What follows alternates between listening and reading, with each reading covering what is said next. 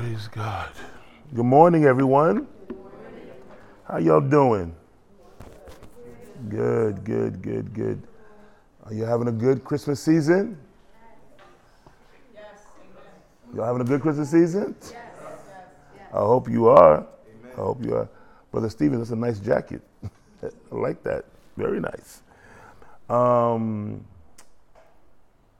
having a great season, and I definitely know is because I've been confessing that this is going to be a great Christmas season for me. Your words do matter. Amen. Amen. And I want you to understand that. The Lord is good, and His mercy endures forever. Our young adults are having a Christmas gala, so I assume that's where they all are planning their gala.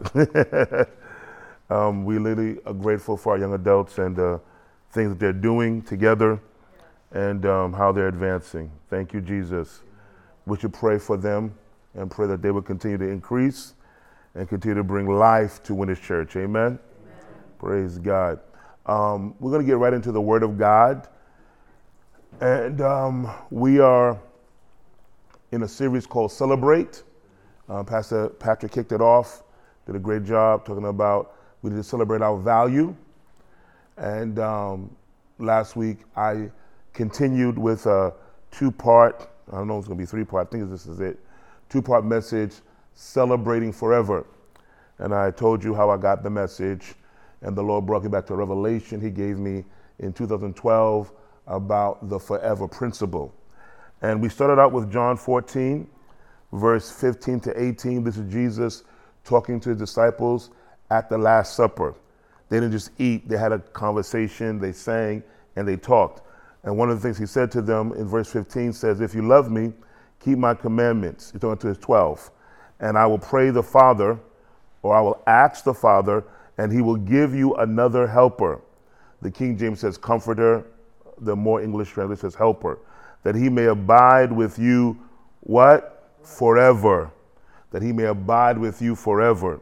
The Spirit of truth, whom the world cannot receive, because it neither sees Him nor knows Him, but you know Him, for He dwells with you and will be in you. I will not leave you orphans, I will come to you. How was He coming to them? In the person of the Holy Spirit. He's going to die, go to the cross, be resurrected, put His blood in the mercy seat, then be on the earth for a little bit, and then finally ascend into heaven. And then He said, you're not going to be orphans. I know you've had me for 3.5 years. I'm your guy. I'm your brother. I'm your father. I'm your king. I'm your savior. I'm your Lord. And you're going to miss me. But you don't have to feel orphanless, because I'm going to send another helper, another comforter. And it's going to be the Spirit of Christ, the Spirit of the Father, my Spirit. Amen? And so Jesus says, and He will remain with you forever. So Jesus is reintroducing this forever principle with His disciples. That it's not a temporary visitation of the Holy Spirit. He's with you right now, but when you get born again, after I go to the cross and I'm resurrected, He's going to live within you forever. And so all of us have the Holy Spirit living within us forever. Amen? When you get to heaven, the Holy One will say, well, it was nice being with you. See you later. No. The Holy Spirit, you are the temple of the Holy Spirit forever. You're the temple of God forever. It's never going to change. Never, never, never. And the new heaven and new earth comes, you're going to still have the Holy Spirit living inside of you. And so it's very important that we celebrate that we know that, and rejoice in that. To have the Spirit of God living inside of you is a big thing. Big, big, big thing. Okay. And so we went over what that means and how that means that you are. So the first point we wrote down was we're celebrating the permanent presence of the Holy Spirit. And then we looked also into Ephesians 1, 13 to 14, when Paul says, in Him you also trusted after you heard the word of truth, the gospel or the good news of your salvation, in whom also having believed, you were sealed with the Holy Spirit of promise, who is the guarantee of our inheritance unto the redemption of the purchased possession, to the praise of His glory. So we began to talk about what the purchased possession is. Does anybody remember what the purchased possession is that we said last week? We're the purchased possession, but what is the actual purchased possession that we're waiting for? A glorified body. A glorified body. Did anybody remember that? You're waiting for a glorified body. So one day you're going to have a body that doesn't get sick, that doesn't have disease, that operates supernaturally, and it never gets old. No one here is going to have gray hair. Sorry, Pastor Michelle. She has gray hair by choice, but no one is going to have gray hair. Do you understand that? Gray hair is not going to be, there won't be no beautiful leaves in heaven. Did you know that? There's going to be no leaves on the new earth. There'll be no fall season. Do you know that? Oh, you guys don't know this? Come on. Let me break it down for Mia. Do you know why we have a fall season, Mia? Because God said there's going to be seasons. The earth, there'll be seed time and harvest, and he says there's going to be all these seasons. But do you know when he said there's going to be seasons? He said this after man sinned.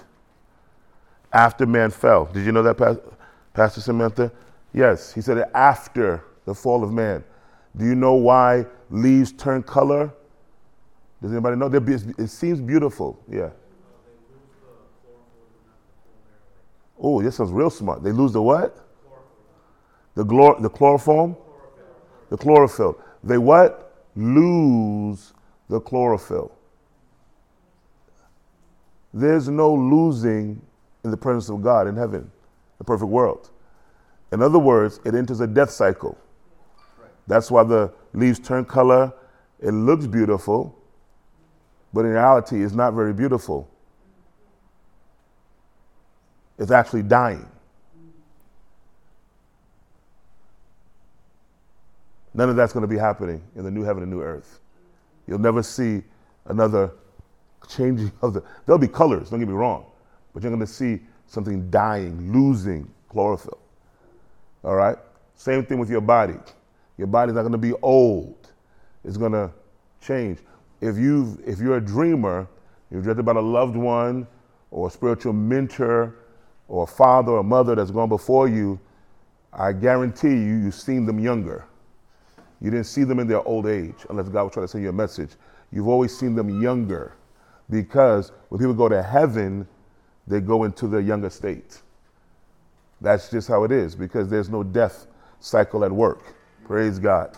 So this glorified body you're going to get is going to be even more awesome than I thought when I first started teaching it. Like I told you last week, I thought it was going to be like Ghost, the movie Ghost. Some of you remember that Ghost when you walk through the walls. Because I thought that Jesus walked through the walls after he was resurrected when he appeared to his disciples when they were hiding out, afraid. And the Lord, when I was reading it, said, "You've been preaching that wrong, bro. Read what it says." It said he appeared in their presence, and then it says he disappeared out of their sight. There was no walking through no walls. There's no ghost. So the glorified body will be able to appear and disappear. Ooh, anybody excited about that? I know Pastor Fabian's excited about that. I know I am. I'm going to be appearing and disappearing on Pastor Josh. Like, what? Bah, I'm gone. He'll be like, what happened to him? I'm going to drop some rap lines and I'm out. I'm good. Yo, this is better than a mic drop. Can you imagine saying something really slick and then I'm gone. Yo, I'm out. They're like, yo, what happened? He disappeared. Yo, that's going to be so much fun. Glory to God. So the Bible says that the Holy Spirit living in you is your guarantee that this is going to happen. Come on, somebody. So I'm giving you a supernatural seal. I'm giving you my spirit to show you that you're going to have a glorified body one day. It's a beautiful thing. A lot of people are excited about heaven, and that's beautiful, but you realize heaven is God's home? So I got something else to tell you. Y'all ready for some more revelation? Hey, we're just chilling, man. Amen. The Jehovah's Witness got it kind of right. Anybody here the real Jehovah's Witness? Nah. You're going to be in heaven forever. A lot of people don't want to hear. They're like, what? You're not going to be in heaven forever. You're going to have access to heaven, but you'll not be in heaven forever. The Bible says there's going to be a new heaven and a new what? The new earth for the animals. It's for the plant. It's for the plant kingdom. For dinosaurs? No, it's for you. David had a revelation of this in the book of Psalms. He says, the heavens are the Lord's. The earth he has given to the children of men. This is your house. This is your home. I know what Jesus said. In my Father's house are many mansions. And I go to prepare a place for you. So you have your mansion in heaven and your mansion on earth. Come on, somebody. Or perhaps the mansion that's made for you in heaven will come down to earth. Hallelujah. The Bible doesn't necessarily tell us which one. I take the mansion in heaven and on earth. But you'll be able to go to heaven, but heaven is not your eternal home. The earth is. That's why the Bible says he's going to renovate the earth, not destroy the earth. It says he's going to make all things new. Why? So you can live on this planet without demons in the air. All demonic activity is going to be gone. You're going to never feel stress. You're going to never worry. There'll never be an anxiety. It's going to be a perfect planet like he intended before Adam and Eve sinned. And you're going to have a glorified body in that state. Hallelujah. Aren't you excited about that? I know I am. So he says, I have a guarantee, my spirit. He lives inside of you forever, and you're going to have a glorified body forever. The Bible says we're going to have a body fashioned like Jesus. He has a glorified body. Did you guys know that? Did anybody know that? Yeah. The Father doesn't have a glorified body. He is spirit. But he gave Jesus a body. It was prophesied that you have prepared a body for me, and I will come in the volume of your book. So the Messiah has a glorified body. There's no blood in Jesus' body now. There was when he was walking the earth, but all that blood is on the mercy seat. And Jesus has a flesh and bone body. And this is why Paul says in Ephesians 5 that we're bone of his bone and what? Flesh of his flesh. Now let me say something so you won't sound dumb.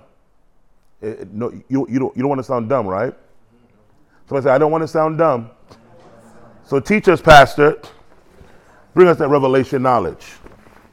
I'm a little bit of a perfectionist. I got to fix my jacket. I don't like things out of order. Okay. Don't say that the blood of Jesus is flowing in my veins. It's very charismatic, very Pentecostal, but very erroneous. The blood of Jesus is not flowing in your veins. The blood of Jesus is on the mercy seat. What's flowing in your veins is your blood.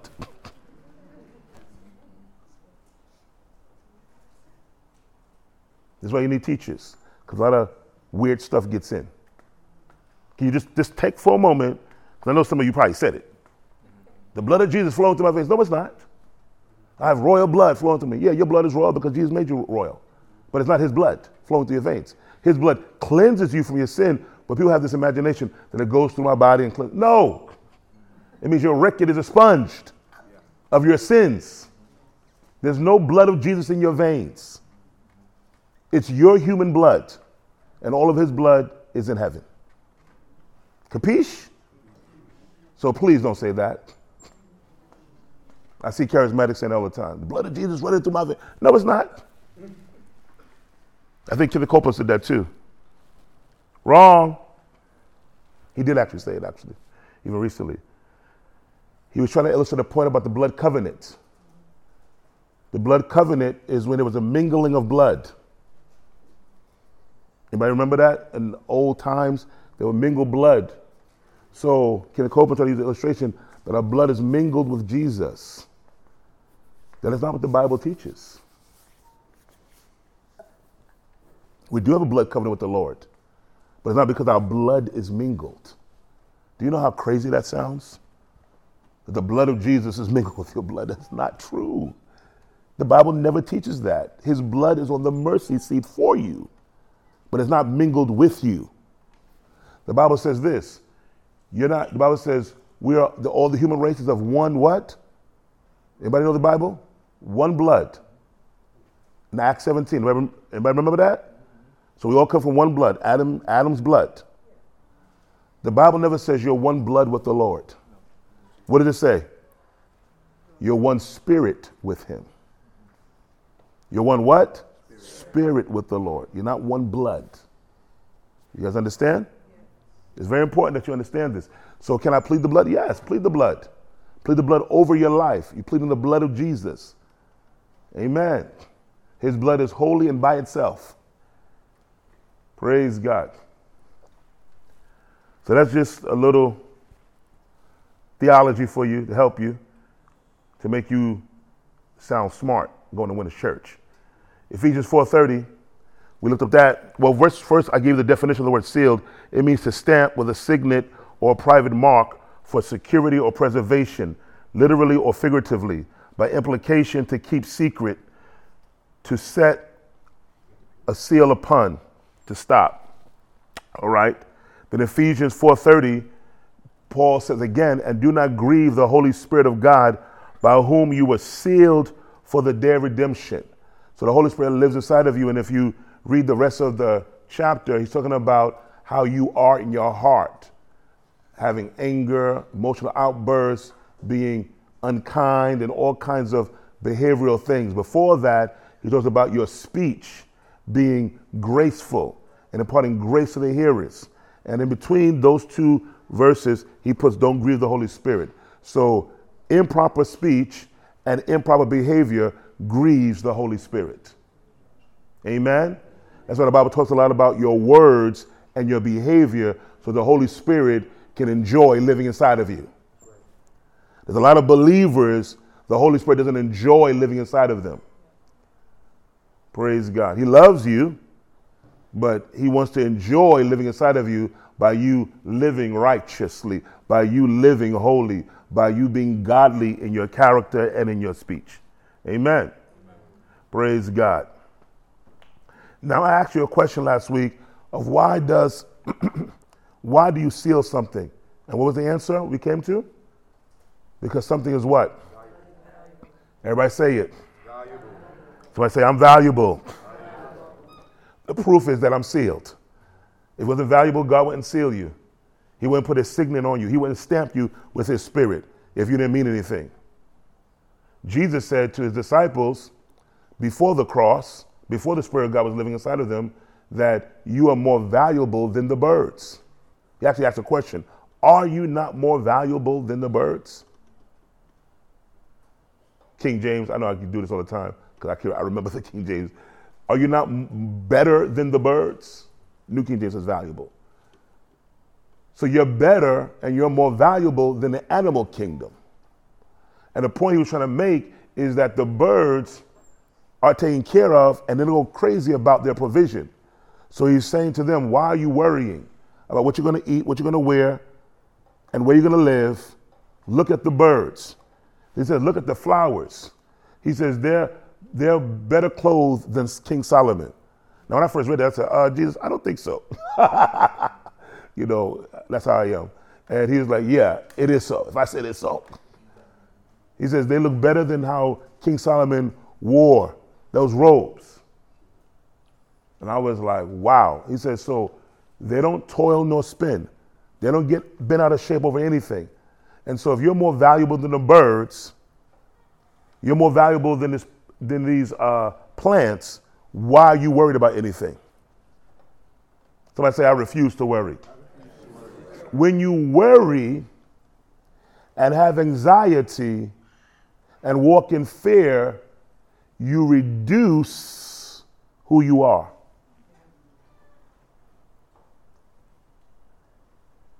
You are accusing his faithfulness.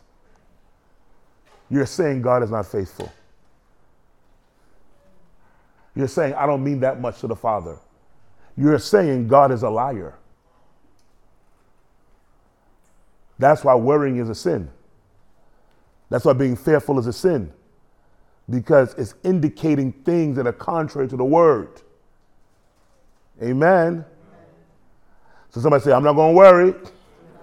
I'm not going to be afraid. I'm not going to be full of anxiety. Philippians 4:6 says, be anxious for what? Oh, but my kids. Is your kids part of nothing? Hello, somebody. Does your kids now got a special category for worry? I don't care what you said. Well, you better care what he said. Be anxious for what? Nothing. Oh, they're trying to fire me from my job. And? First of all, if God don't want you to fire you, they ain't going to fire you. Secondly, if they do fire you, so what? Get another job. If you're afraid of getting fired from your job, and you're like, oh my goodness, I don't know what to do, you've made your job an idol. God is to be worshipped alone, not a stupid job. They ain't even paying you that much anyway.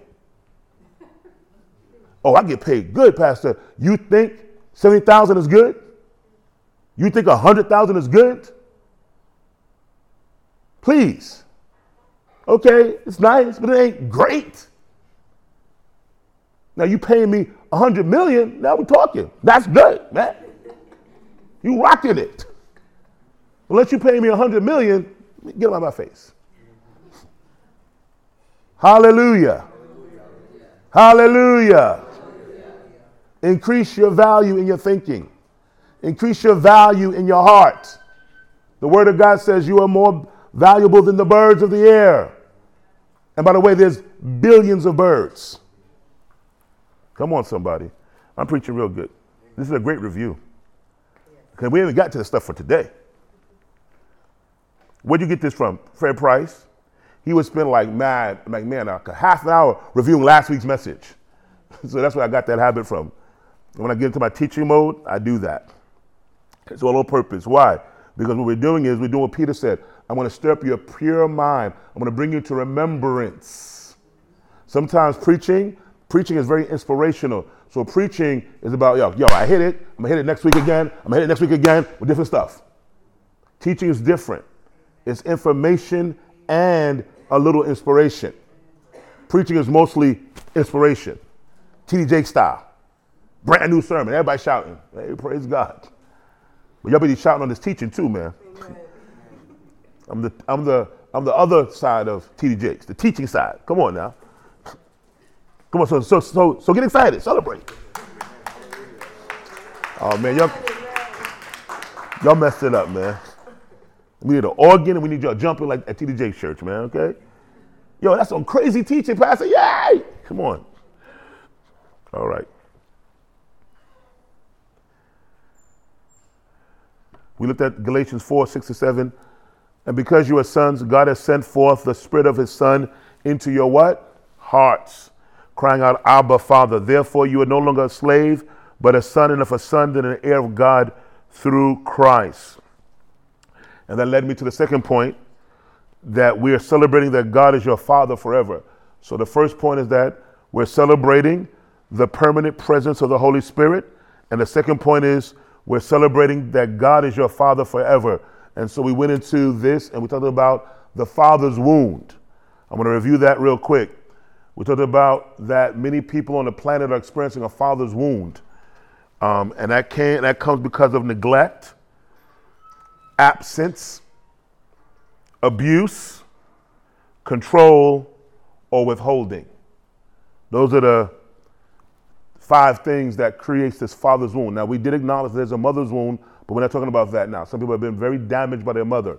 It's not Happy Mother's Day for every kid. Yes. Yes, I can repeat that for a second. You were talking about the causes of the father's wound? Talking about the points? Yeah. All right. Don't be raising your hand in my church again. No, I'm joking. We're celebrating the permanent presence of the Holy Spirit. And number 2, we're celebrating that God is your Father forever. So we talked about the causes of the father's wound. And there's a lot of people, maybe you're one of them, you have some friends who or family members who have been wounded by their father. And one of the ways that you heal the father's wound is by receiving the Heavenly Father's love, acceptance, blessing, and affirmation. So God is speaking a lot of blessing and affirmation over you through His Word, and you're healed by that. I really believe people like Joseph Prince came with his wave of grace. Now, some people got really weird with it, but people like him came with the wave of grace because God wanted His people to feel the Father's heart. There's a lot of, see, when you look at the body of Christ, not people stuck in their denomination and their one way of doing things and their one way of preaching. I mean, you got churches still preaching on holiness. I mean, like, this is 21st century. We got to preach on holiness. We preach on holiness. We're talking about the old school way. How you wearing, how you dressing. Like, come on, bro. We all past that. Now, modesty is important, but y'all preaching that week after week after week? Come on, bro. What's going on here? There's so much word to preach. Y'all talking about traditional things that don't matter. You got people like, what's that guy that's like on the internet all the time? I'm like, bro, do something else. He's a part of the apostolic faith. What's his name again? Avi knows him. Forgot his name. He complains about every preacher. He talks about this one, he talks about that one. I'm like, is that the preaching of the gospel? And people are shouting, amen, that's right. Mad people in there. I'm like, okay, y'all lost it. There's waves of the Holy Spirit that come. And one of the waves that came was teaching, because God wanted His people to be informed.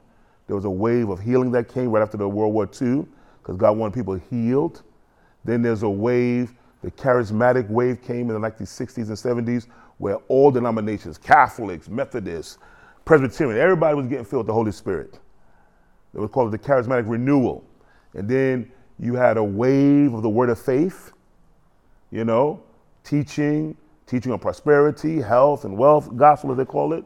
And then there was this wave of joy that came, where people were laughing in the spirit in churches. Some people didn't receive it. And remember, every part of the body of Christ doesn't receive everything that comes. So there's this wave of laughter that came, mad mega services, people laughing in the spirit, all that kind of stuff. I've experienced it. Some of you have experienced it. Then a wave of the prophetic came. Prophetic has always been there, but it's like this big wave of the prophetic movement came. And out of that came Patricia King, Todd Bentley, all these different kind of people, Bobby Conner. And then there was this wave of grace that came and settled. And that's still riding, and there's other waves that's coming. And the reason why is because God, by His Spirit, the Holy Spirit is a senior partner of the church. And Jesus, by His Spirit, is actually bringing aspects of God's character and love to the body of Christ. And so it's very important that we flow with the Spirit and how He's doing. Every church, every movement has a different emphasis, but we all need to flow with the Holy Ghost. There's different what we call streams in the body of Christ. And they're all, in their purest form, represent a part of Him. Amen? Everybody's not going to preach grace like Creflo Dollar and Joseph Prince, though they want them to. Everybody's not going to preach faith like Kenneth Copeland, though they want them to. Everybody's not going to be in the prophetic and prophesying every Sunday like some people want them to. There's different streams and waves. Amen? And we thank God for all of them. But one of the things that you have to understand is that there's always this wave where God wants the people to know how much He loves them as their Father. And it started with Jesus. When Jesus came, He reintroduced to Israel that God is your Father. He's not just Lord God Almighty. He's not just Yahweh. He's not just Elohim. He's not just El Shaddai. He's not just the God of Abraham, Isaac, and Jacob. He's not the God of the law and the God of Moses. He's your Father.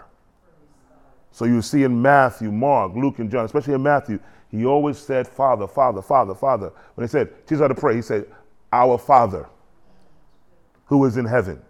He said, if you being evil know how to give good gifts to your children, how much more? How much what? Shall your Father in heaven give good things to those who what? Ask Him. He says, your Father knows you have need of all these things, but you must what? Ask Him. Those that worship the Father God is spirit, and they that worship him must worship him in spirit and truth. He said, why? Because the Father is seeking such to worship him. Jesus talked about the what? Father. And so if you have a broken heart because your father wasn't there, or your father was abusive, or your father neglected you, Jesus is healing your heart. I think Joyce Myers is a beautiful example, a powerful example of beauty for ashes. She actually wrote a book about it because she was abused sexually by her father for many years. It's one thing to be abused one time. Can you imagine being sexually abused for many years? My Lord. Thank God she's not in a nut house. That could drive you crazy. And so,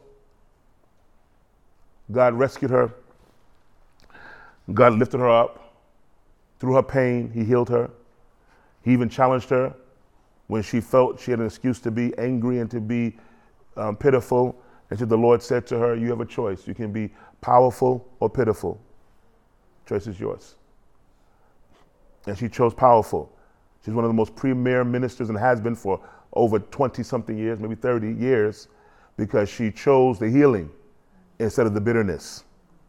And look how the Lord slapped the devil in the face.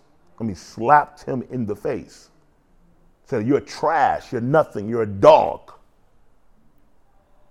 At the end of her dad's life, she led him to Christ, and the Lord said, water baptize him. Even her husband was like, whoa, I don't think so. And then she was like, this is really the Lord. The Lord was showing the power of forgiveness, the power of healing in a glorious way. And that's a picture of Joyce Myers. She didn't have a real close relationship with her mom and dad. She took care of them, but she water baptized them. They weren't at dinners and stuff, but she water baptized him before he died and went to the Lord, to heaven. Isn't that powerful? He even got to experience forgiveness, and now God is his father forever. Hallelujah. The Lord knows how to do it. Amen. Praise God. All right. I gave you some scriptures that were beautiful. There's more. I quoted some, but this is ones I quoted to you. I read to you. 2 Corinthians 6:18, I will be a father to you, and you shall be my sons and daughters, says the Lord Almighty. Hebrews 13:5, let your conduct be without covetousness. Be content with such things as you have, for he himself has said, I will never leave you nor forsake you. So you can deal all the absentee things. You have to fill that with the Father God. So we may boldly say, we may what? Boldly say. You know, kids who are like daddy's girls or daddy's boys, they're bold. My dad will beat your dad. My dad's going to do this. And the Bible says we should be like that. The Lord is my helper. I will not fear. I will not what? Because fear is saying I don't have a father. You know, those people who have strong fathers, they're not really afraid. My dad will come and do something to you. They're not afraid of teachers. They're not afraid of the friends because they have fathers who are strong. See, Christopher's not afraid, right? You got a big dad. You're like, yo, I know you're in class saying what to your friends about your dad? That my dad is big, right? He'll beat you up, right? Have you ever said that to your friends? Have you? No, I'm not going to offend people. You're not going to offend people? Bro, it's not about, are you crazy? We can't worry about offending people? Are you crazy? No, I'm not crazy. What you got to do is you got to tell them, my dad will do this, my dad will do that. You never did that before? Yeah. I know you did, because I heard the story that you did it before. Don't be trying to mess with my sermon, man. What did you say before about your dad to your friends? Like one time, this guy said he wanted to fight me. I said, man, I'm not going to fight you. My dad will beat you up. He said one time this guy said that he wants to fight me. He said, I'm not going to fight you. My dad will beat you up. You see, he had confidence in his father's stature, his size, his strength, his ability. He wasn't afraid. That's how we have to be with our Father God. Amen. To the devil, my dad will beat you up. Amen. A negative doctor's report, my dad will beat you up. The theology that has ran through the body of Christ, that sometimes God wants you to be sick, is so demonic. It's very demonic. People don't even know how demonic it is. Jesus, who is the epitome of the will of God, who was God in the flesh, came healing and delivering people from sickness and disease, all kinds of sickness and disease. But we have a theology now, oh, listen, God may want to teach you a lesson. I don't see that nowhere in the Gospels. Matthew, Mark, Luke, or John. I don't see that nowhere in the book of Acts. So what are people preaching? A false gospel. What good news is there that God wants to make me sick? So now this is how you know people are talking out there, but sorry to be so frank. If you believe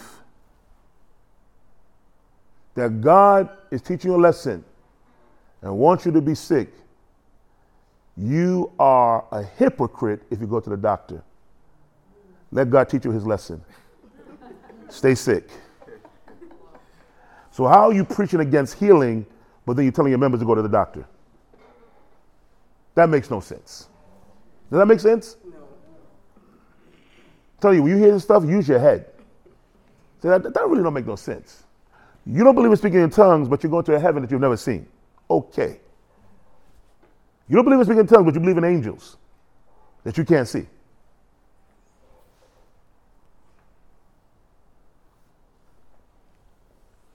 We have to think.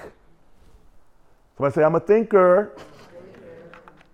Man, I can't wait to get my platform bigger. I'm going to be dicing and slicing everybody's theology. They were like, who is this guy? Your worst nightmare. There's a lot of good going on, don't get me wrong.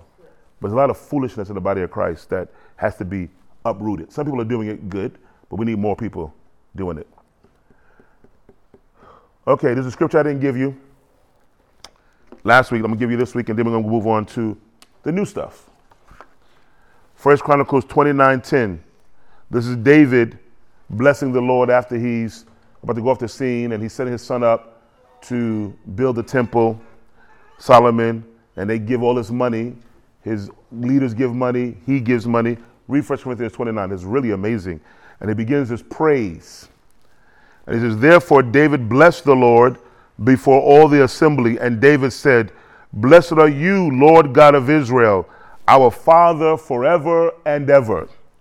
Now they weren't born again, and God wasn't really their father like how he is under the new covenant to us. But as a nation, he said Israel is his firstborn. And so he's their father. As a nation, he's their progenitor. And so David was acknowledging that. Even under the new covenant, he knew that he was the Lord God, but I knew also you're our Father forever and ever. And that's how you have to see God the Father. He's my Father forever and ever. God is never going to turn away from you. He's never going to throw you away. He's never going to be so mad at you and say, I'm done with you. Some fathers have done that. God will never.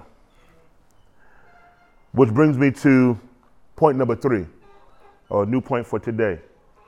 We're celebrating that God has set you before his face forever. He has what? Look at your neighbor and say, neighbor. Yeah, wake up, Pastor Josh. I'm falling asleep in my church, man. We're celebrating, say neighbor. God has set you before his face forever. Now, do you know how much of a big deal that is? Do you know how much of a big deal that is? You ever seen a relationship between a child and a parent's like, I don't want to see you no more. You can't come to my house no more. Anybody ever heard about that or seen that? Or you'll say, parent will be like, I don't want to see your face. Go to your room. Anybody ever did that to their kid before? Or heard somebody do that before? Yeah, I see some heads like, yeah, go to your room. I don't want to see your face right now. Really, you don't want them to see your face. You're not having favor towards the person. You ever seen those movies where a subject comes before a king in his court, and the king is angry, and what does he do? They put a bag over the person's face, Anybody seen that in the movies before? Anybody ever seen that in the movies before? And then they take the person out and put them in prison? Do you know the story of Joseph when he was in prison? Who was also in prison? The king's butler and the king's what? He was displeased with them. And what did he do? He threw them in prison. Why? Because you are not going to be before my face.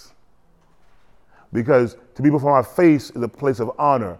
I'm no longer honoring you, so you go to the prison. You go to the dungeon. I don't want to see your face, and you won't see my face. David is saying this. He's a king. And he understands that God is a king. And he's saying, you have set me before your face forever. Now, if you read the whole Psalm 41 is a song of David where he's talking about his sickness. He is sick in this particular psalm. And also his enemies who betrayed him. People who sat with him, they betrayed him. So he's not in a very good space, as we would say. But he's saying that even though I'm not in a very good space naturally, I'm still set before your face. You still favor me. You still have your eyes on me. As Charles Spurgeon said, you still have me under divine surveillance. To be before the face of God means that he favors you forever. That you're not going to be moved from this place. Other English translation says, you have set me in your presence forever. I like face better, but presence forever. You're in the very presence of God. That's why Paul says, let us come what? Come what? Because he's our Father forever, because we've been set before him. When I see the scripture, I think of Deuteronomy 30, 19, when God said to Israel, I've set before you what?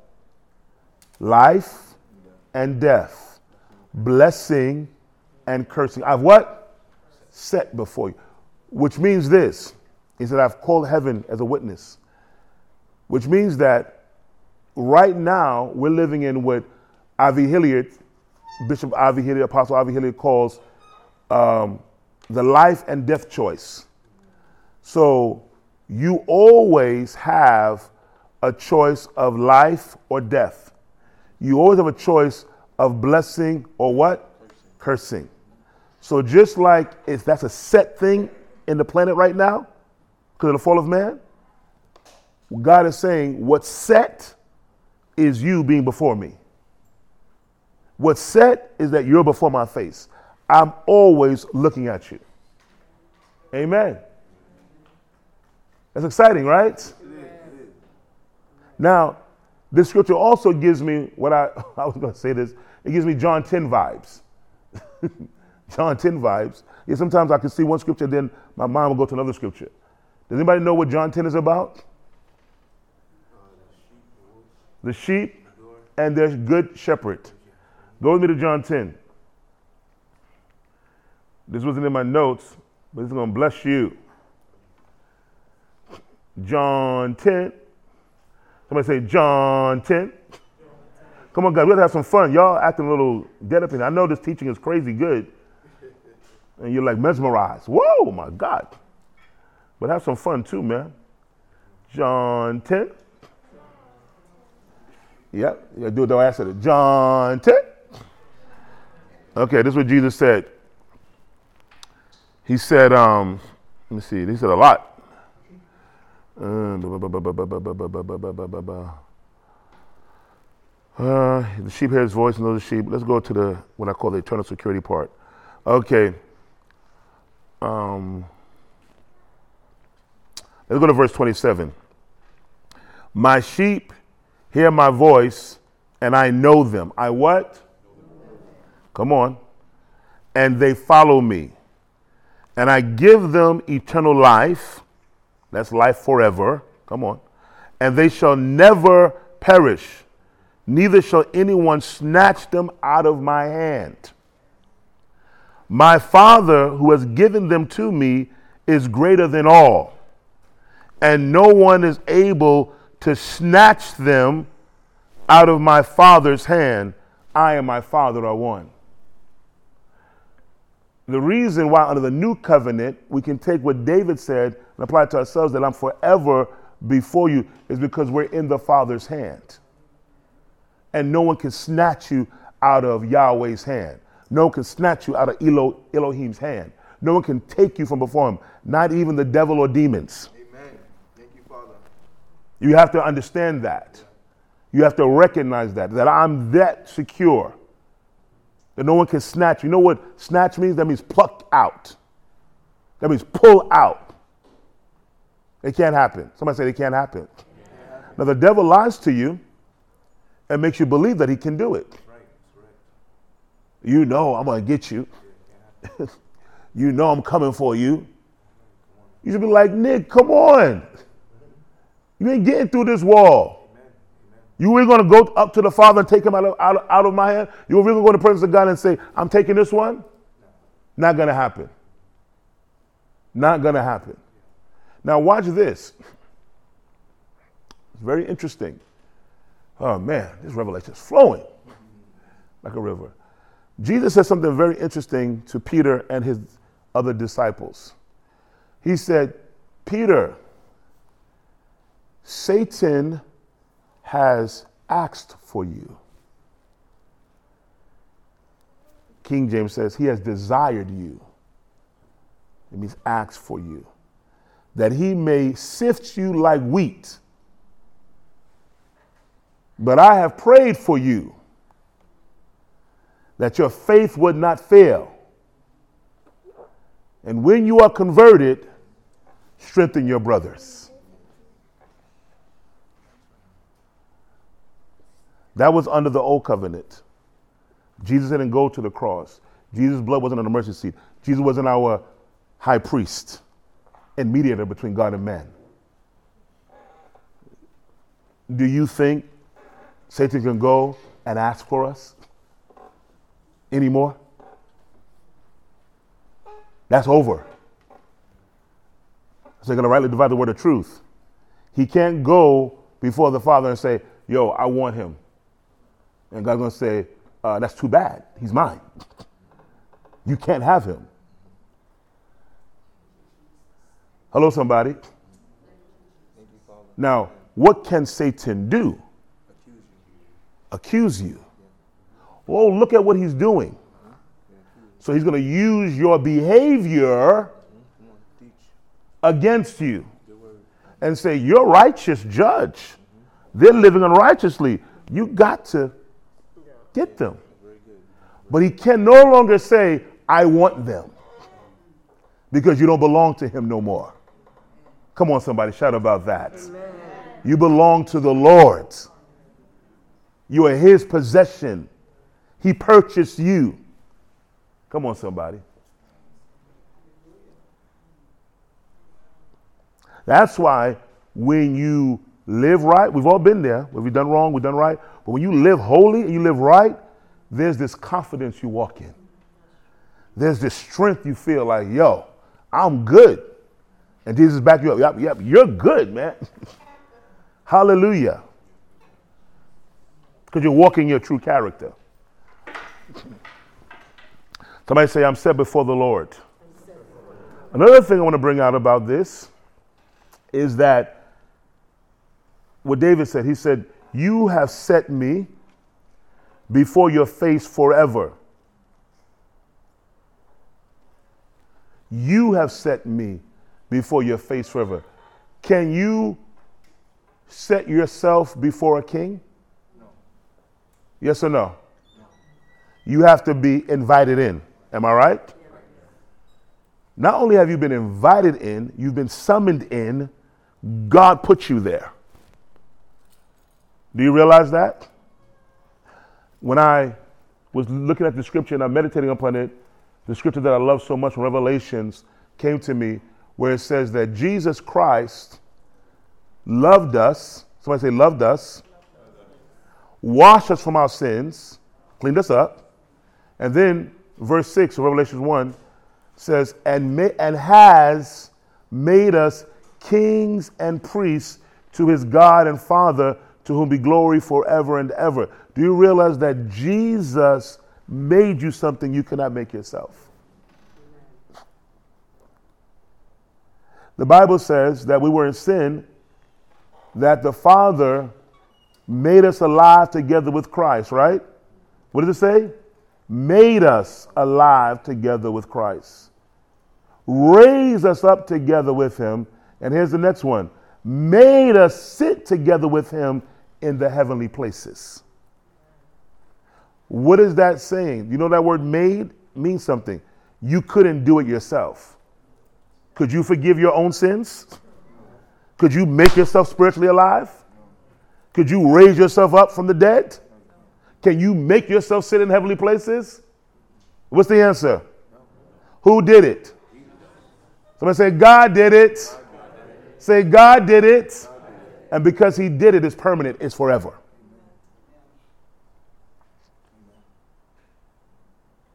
This is why at Winners Church, now this is going to be rocker for some of you, we don't use the word backsliding. You never see me give a call for backsliders. Because in the new covenant, there's no such thing as backsliding. You're either living spiritually or you're living carnally. You're either saved or you're not. That's it. If you're saved, you can be a carnal Christian or a spiritual Christian. That's it. You can't be a backslider. Now, I understand the concept of backsliding. It's an old covenant concept. The Bible says that Israel was perpetually backsliding, always messing up, always this, always. But in the new covenant, your position is different. Somebody say it's different. You're the Holy Spirit living inside of you. You're the temple of God. You're set before him forever. He's your Father forever. It's totally different. So the only thing we do here, we have altar calls for salvation. Now, if you are a carnal Christian, one lives by your flesh, or you're still a baby Christian, you need to get into the Word and pray. I've seen many churches call for because they want the altar to look big. So they call, if you felt like you've not been with the Lord, come to the altar. No, come on, stop. Tell them to go home, go pray, and get with the Lord and grow spiritually. That's it. The altar is, if you want to come down there and like rededicate or whatever, but you don't have to rededicate your life. You belong to the Lord. Now, I'm telling you what that comes out of. That comes out of the theology that when you got born again, you made a decision for Jesus, and you did. Southern Baptist concept, and you did. But when you got born again, it wasn't just a decision for Jesus. It was a supernatural act that happened. The Holy Spirit came inside of you and gave you a brand new spirit. Literally, you're brand new on the inside. And he lives inside of you. And so, if you're saved, and let's say you're living in sin, or you are a carnal Christian, the Holy Spirit didn't say, yo, bro, you living in sin, I ain't being with you. I'll see you later. Peace, I'm out. That's not happening. But some theology has made us think those kind of thoughts. When you got born again, the Holy Spirit said, I'm here to live inside of you forever. There was a young person who came to Pastor Patrick and said, I'm living in sin and I need help to get out. But this was very interesting what the person said. They said, after I sin, I don't feel good. You know why you don't feel, why that young person didn't feel good? Because they're born again. They're going against their nature. They're going against righteousness, and they don't feel good. They're grieving the Holy Spirit inside. Amen. They step before the Lord, and the Lord is like, yo, bro, what are you doing? You're set before him forever. You're before the face of God forever. He's never going to turn his face from you. I remember one time, I don't know what I was doing. I probably wasn't doing something so good. And I had a dream, and I saw the face of Jesus. Oh, what do you look like? That's not really that important, but I will say, and people who have seen Jesus in their dreams, they said either they seen green eyes or they seen brown eyes. I saw him, he had green eyes. And he was just looking at me. He wasn't smiling or frowning. He was just looking at me. I know what the dream was about. Like, bro, get your act together, man. I'm not going nowhere. You ain't going nowhere, but, yo, you need to get yourself together. But he was just looking at me, just like this. Straight face. You know how you look at your kids? Straight face. He's looking at me, just like that. And boom, he's gone. You're before the Lord's face forever. He's looking at you. You're under divine surveillance. He's taking care of you. He's smiling at you. He wants to help you. If you're in a situation now that you need to get out of, the Lord will get you out of it because you're before him. He told Abraham, walk before me and be blameless. But you know, under the new covenant, he's still saying, walk before me and be blameless. But this is what he did under the new covenant. He actually made you blameless. Amen. Thank you, Father. There's a scripture, and I'm about to end, in Ephesians chapter 1, that says he chose us in Christ before the foundation of the world. So before Adam and Eve sinned, before there was a need for salvation and redemption, God said, I'm going to choose you in Christ before I even start the planet. So I already know what's going to happen, and I'm going to create a plan for man. And the Bible says we're chosen in him so that we can be before him. And the Bible says he made us holy and what? Blameless before him. In the Bible it says in love. That actually in the Greek language, the in love is for the next verse. In love, he adopted us. So, but he made us holy.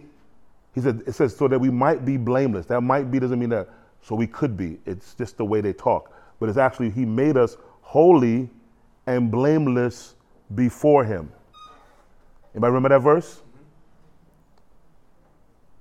I looked it up. I used some Greek scholars, Kenneth Weiss, Greek New Testament. Very powerful when you break it down. And the Bible is saying that you're literally before the face of God. As a believer, he sees you holy and blameless. Hallelujah. He sees you, watch this, perfect.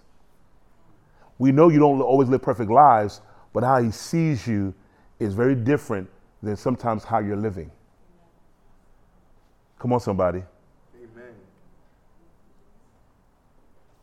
He sees you. Somebody say, he sees me.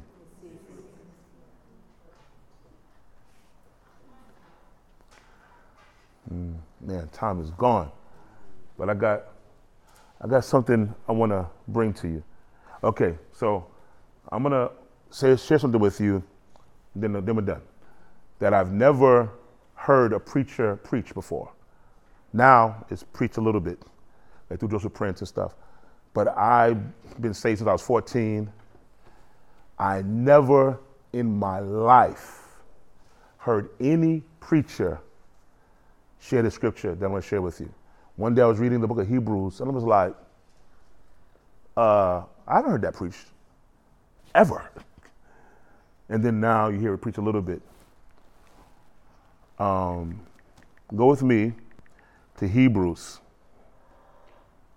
We're talking about celebrating forever.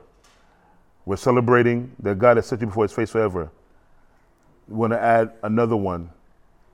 Number 4, we're celebrating being perfected forever. Amen. Hebrews 7:28 says this, for the law, Paul's talking about the law, Hebrews, and how it relates to the new covenant. He said, for the law appoints as high priests men who have weakness, but the word of the oath, which came after the law, appoints the Son, talking about Jesus, the Son of God, who has been what? Perfected forever. Are y'all reading it with me? Hebrews 7:28. He has been appointed the Son who has been what? Perfected forever. Now that's nice for Jesus. But what about us? Hebrews 10:14. For by one offering, talking about his death on the cross, he, Jesus, has perfected forever those who are being sanctified. Perfect language. For by one offering, he has perfected forever those who are being sanctified. The Bible says that we are sanctified. The Bible says that we are being sanctified. There's always a duality. But the Bible says that Jesus is perfected forever. The Bible says as he is, so are we in this world. And the Bible says that now you are perfected what? Forever. Not you're going to be perfected when you get to heaven. It says you're perfected right now. Ingrid, you're perfected forever. Does anybody know what that means? Does anybody know what that means? It says Jesus has been perfected forever. Now it says because of what he did on the cross, we are perfected forever. Does anybody know what it means? It means that God sees you as perfect. Like even we might mess up, but he still looks at you through a different lens of who he has called you to be. Oh, I like that. He looks at you through a what? Different lens. God sees you as perfect. Does the Father see Jesus as perfect? Yes. Guess what? He sees you as what? But Pastor Maurice, I'm not perfect. Oh, we know. In your lifestyle, you're not perfect. That's why it says he's perfected forever those who are what? Being sanctified. God knows you're in process of changing your behavior and living up to the standards he has called you to live up to, but he's already made you perfect. So in other words, God is already meeting you at the finish line. In the mind of God, you're already finished. And you're just on a journey. And he's like, come on, hurry up. So, what does that mean? That means you should stop saying what the world says. I'm not perfect, but the Bible says you are perfect in the sight of God. I know what people are trying to say, but did you notice that every time somebody says something good about themselves or their marriage or their relationship, they always start by, I'm not perfect, but my family is not perfect, but my marriage is not perfect, my kids are not perfect. Why do you have to qualify what's good by saying we're not perfect? Because there's something that's into the culture that tells you you can't really esteem yourself too high. Bring yourself down a little bit and then say something good. That's not what the Bible teaches. And that's why this hasn't been preached. Because preachers, many times, they still haven't renewed their mind. God says you're perfect. And actually, I did hear somebody say that. I forgot. There's a church I went to when I was in Bible school. The guy said, you're perfect. I'm like, what is this guy talking about? I did hear it. I was like, okay, I don't know what this guy's talking about. But this is the scripture. You are perfected. This is what the Bible says. You are what? Complete in him, who is the head of all principality and power. You're not complete in yourself. You're complete in him. So you need to also stop saying, I'm still trying to get there. God ain't finished with me yet. Anybody heard that before? Yeah. Anybody been saying that yourself? No, he's finished with you. You're a finished product. He's not working on you no more.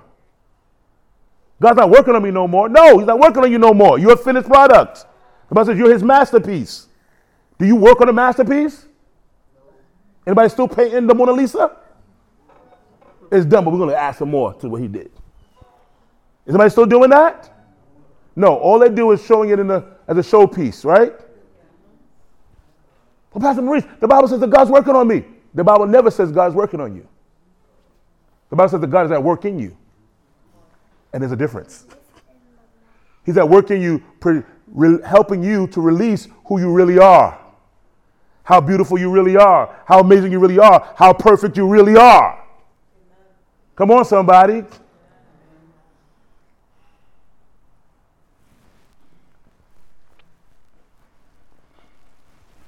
You are perfected forever. So, don't devalue what God has greatly valued.